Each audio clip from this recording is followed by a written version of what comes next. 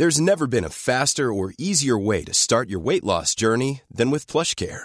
PlushCare accepts most insurance plans and gives you online access to board-certified physicians who can prescribe FDA-approved weight loss medications like Wegovy and Zepbound for those who qualify. Take charge of your health and speak with a board-certified physician about a weight loss plan that's right for you. Get started today at plushcare.com/weight loss. That's plushcare.com/weight loss. plushcare.com/weight loss. Hiring for your small business? If you're not looking for professionals on LinkedIn, you're looking in the wrong place. That's like looking for your car keys in a fish tank. LinkedIn helps you hire professionals you can't find anywhere else, even those who aren't actively searching for a new job but might be open to the perfect role. In a given month, over 70% of LinkedIn users don't even visit other leading job sites. So start looking in the right place. With LinkedIn, you can hire professionals like a professional. Post your free job on linkedin.com/people today.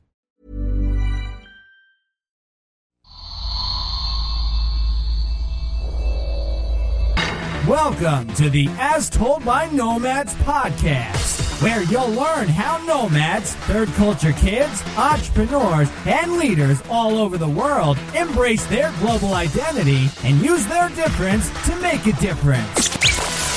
And now, having lived on 4 different continents, here's your host, Tayo Roxy.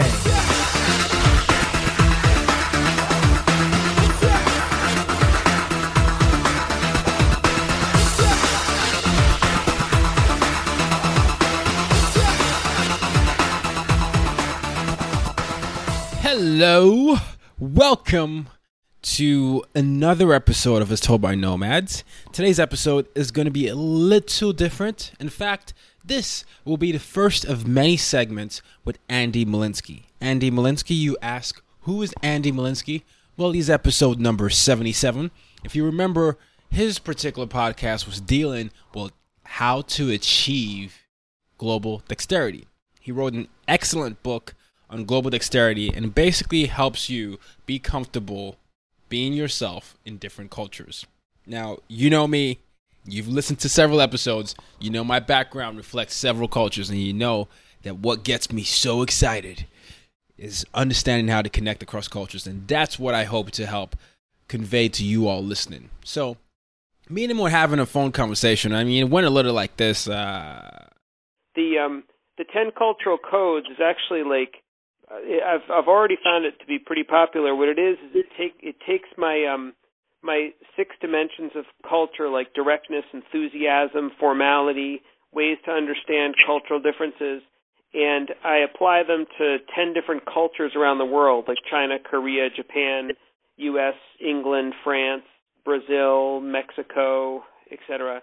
And I sort of give a basic country profile of how these countries fall out in terms of directness, enthusiasm, formality, etc. I mean, the reality is that it's, of course, impossible to characterize a country by each of these dimensions to be perfectly accurate, but I think you can paint it with broad brushstrokes and get a nice feeling for the culture through this lens. And then I was like, hey, why don't you do a segment on As Told by Nomads? Basically, we cover one of your 10 countries that you've covered and go through each of them and talk about how they are different on several scales. You have 6 scales, Andy. You say you've graded those countries on the directness scale, on the enthusiasm scale, formality scale, assertiveness scale, self-promotion scale, and personal expressiveness. And Andy was like, yeah, let's do it. So we did it. Now, the first country that we are tackling is China, and throughout the next few weeks, you're going to be getting one country. We cover 10 countries, and we're going to do Asia, Europe, the Americas, and I will cover Africa towards the end. But I really, really, really, truly hope that you enjoyed the episode as much as I did. Let's go. Yeah, so I talk about 6 different dimensions of the Chinese cultural code, including directness, enthusiasm, assertiveness, self-promotion, formality, and personal disclosure. which is the idea that in some cultures people are comfortable sort of disclosing and speaking about themselves more than in others. So should we talk about how China falls out on these different dimensions? Yeah, please. So on directness, I'd say generally speaking, Chinese are pretty indirect with their communication style. Chinese tend to hint and have the listener connect the dots instead of communicating the message super directly. Of course, it differs if you're a boss and you're giving feedback to a subordinate, let's say, because Chinese culture is also pretty hierarchical traditionally. And so if you're a boss, you're not going to be very indirect if you're giving critique to your subordinate, for instance. So the relationship matters too. And then, of course, it also matters what generation you are, because young people, people are changing. Young people in China moving to the United States, moving to Canada for education, coming back. I think there are generational differences too, where young people are maybe a little bit more direct than their ancestors were, or their parents. So that's how I'd characterize directness. So what's the best way to interact with a Chinese person, knowing that there's that direct and indirect relationship when you see that?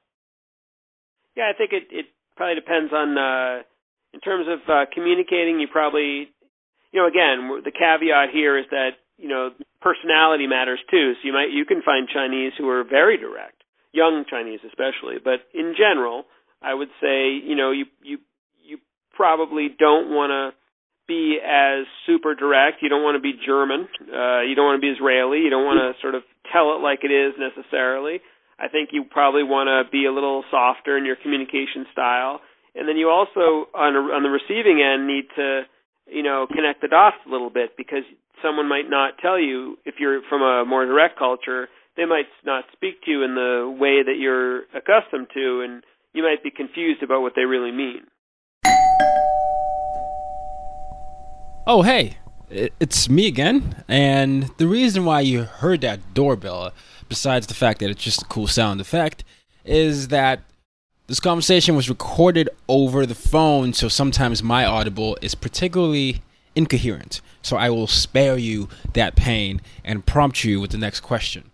So I was curious about the best ways to move forward a conversation with Chinese people. And Andy said, I don't know. It's a good question. I think patience is really important, actually, to be honest. I think in China, maintaining social harmony in a group is very important. And I think having patience, especially if you come from a culture like the United States, where it's a little bit more, direct and to the point, I think really having patience is quite important in ultimately in being effective communicating with Chinese. And again, I have to say that, as I say, there's a caveat here that not everyone's the same. Personalities differ and generations differ. But all right, cool. What about enthusiasm? Where do they fall on the enthusiasm scale? Yeah, I'd say that Chinese, at least in a business context, now we're not talking sort of like in a family, intimate context, but in sort of a business context, I would say generally speaking, Chinese are not particularly emotionally expressive. They're not particularly enthusiastic. And the reason here, and you'll find this true in other Asian cultures as well, is that whereas in the United States, enthusiasm, I think, is a culturally valued emotion to express, in China that's not true. And in fact, it's the opposite. It's that modesty and self-control and composure, that's what's culturally valued. So, if you see a photograph of a Chinese, famous Chinese singer or something, you'll probably notice a smile, but not a huge toothy grin like you'd see from, an American like Pink or Julia Roberts or something.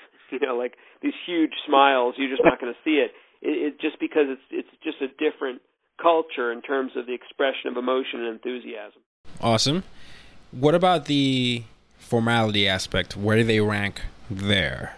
Formality, in Chinese culture, business culture is quite formal. I would say titles are very important in China. If you're the chairman of the company, you're referred to as chairman. Teo. If you're the general manager, you're referred to as General Manager Malinsky, and so on. In China, you're not calling your boss by their first name. No, you can't do. No, you can't. I can't say Andy. Hey, Andy. No. Chinese business culture is also more ritualistic than the U.S. Let's say, exchanging business cards. We always talk about in Japan, exchanging business cards is very ritualistic. In China as well, it's formally done. Business dinners are more formal in China. The way you sit at a table is more formal in China, just like in Japan. The toasting at dinners is quite done in a formal, ritualistic fashion. Toasting each other, the company, the business relationship. There's a real sense of formality and tradition in Chinese communication, and it's important, I think, to understand that, recognize it, and as an American to go with it, appreciate it, respect it. It's pretty interesting. So nomads, if you're listening, and I hope that you are, I hope you've made it this far, you generally refer to, people in China with high level of respect. So it'll be General Manager Roxon for me, and General Manager Malinsky for Andy here on the phone. No first name basis. So it wouldn't be anything like Drake would say. So let's go on to assertiveness. Where do you rank them on the assertiveness scale? Yeah, low. But it depends on the nature of the relationship. Subordinates, let's say, if a subordinate is not expected at all to be assertive with their superior, not at all.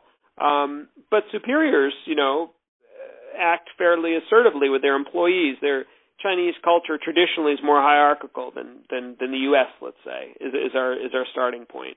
And that differs by company culture too. So, if you're talking about a state-run Chinese company, it's going to be more traditional.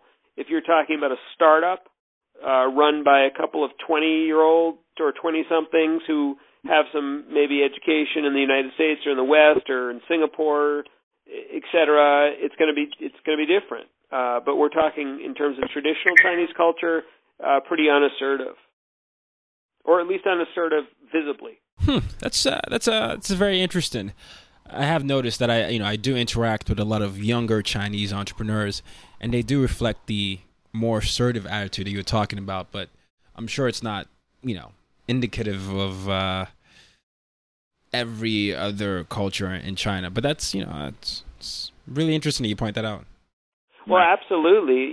Because you think about Chinese who, first of all, when people come here, they might have self-selected, right? They might have decided that they might have seen a fit between the American, more assertive culture. Plus, if they're entrepreneurs, they kind of have to be assertive, or that's like, survival of the fittest. Assertiveness is key as an entrepreneur. So you've got that, plus the fact that they maybe came here, plus the socialization aspect. So I think there would be a lot of forces pushing young Chinese entrepreneurs in the United States towards a more assertive style. Yeah. Gotcha. Let's go to self-promotion, the self-promotion aspect. Low. It sounds like you're saying a lot of low for China. Okay, so low self-promotion. Low, definitely low. I think modesty is a key cultural value in China. Again, though, some of the young Chinese entrepreneurs that you find might have learned to self-promote, but in general, if we're talking broad brushstrokes here, low. Right. Personal expressiveness? Yeah, it depends on the relationship, I think. Chinese can be quite guarded and protective with people that they don't know. It's very rare in China to make small talk with someone you don't know, with a stranger. In the United States, you might meet someone at a bus stop or meet a colleague you don't know very well and very quickly talk about very personal information. China, much less likely. But when you've sort of forged an in-group, tight, close-knit group of close colleagues, families, close friends, it's very different. Chinese can be quite forthcoming and personally expressive. This is good. This is good. I'm glad we're doing this. So for those listening, we are doing the 10 cultural codes as told by Andy. Andy has researched 10 countries and broken down how each country acts with, 6 criteria. Now we're doing the Asia series. We started off with China.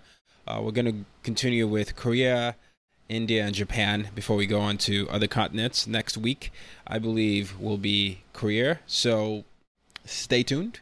And till next week, make sure you continue to use your difference to make a difference. But before you do that, well, you can always use your difference to make a difference every time. You got to check out Andy Molinsky. Go to andymolinsky.com. Everything will be in the show notes. And also, be sure to download his ebook if you want to know more about these country codes that he's done. Most of us collaborate with teams across borders and cultures on a regular basis, whether we spend our time in the office or out on the road. And when we do, it's essential to have a quick sense of code of the new culture we're operating in.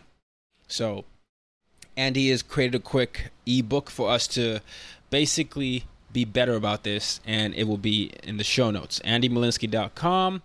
And till next week, I know I said it prematurely before, but make sure you use your difference to make a difference. Planning for your next trip? Elevate your travel style with Quince. Quince has all the jet-setting essentials you'll want for your next getaway, like European linen, premium luggage options, buttery soft Italian leather bags, and so much more. And is all priced at 50 to 80% less than similar brands. Plus, Quince only works with factories that use safe and ethical manufacturing practices.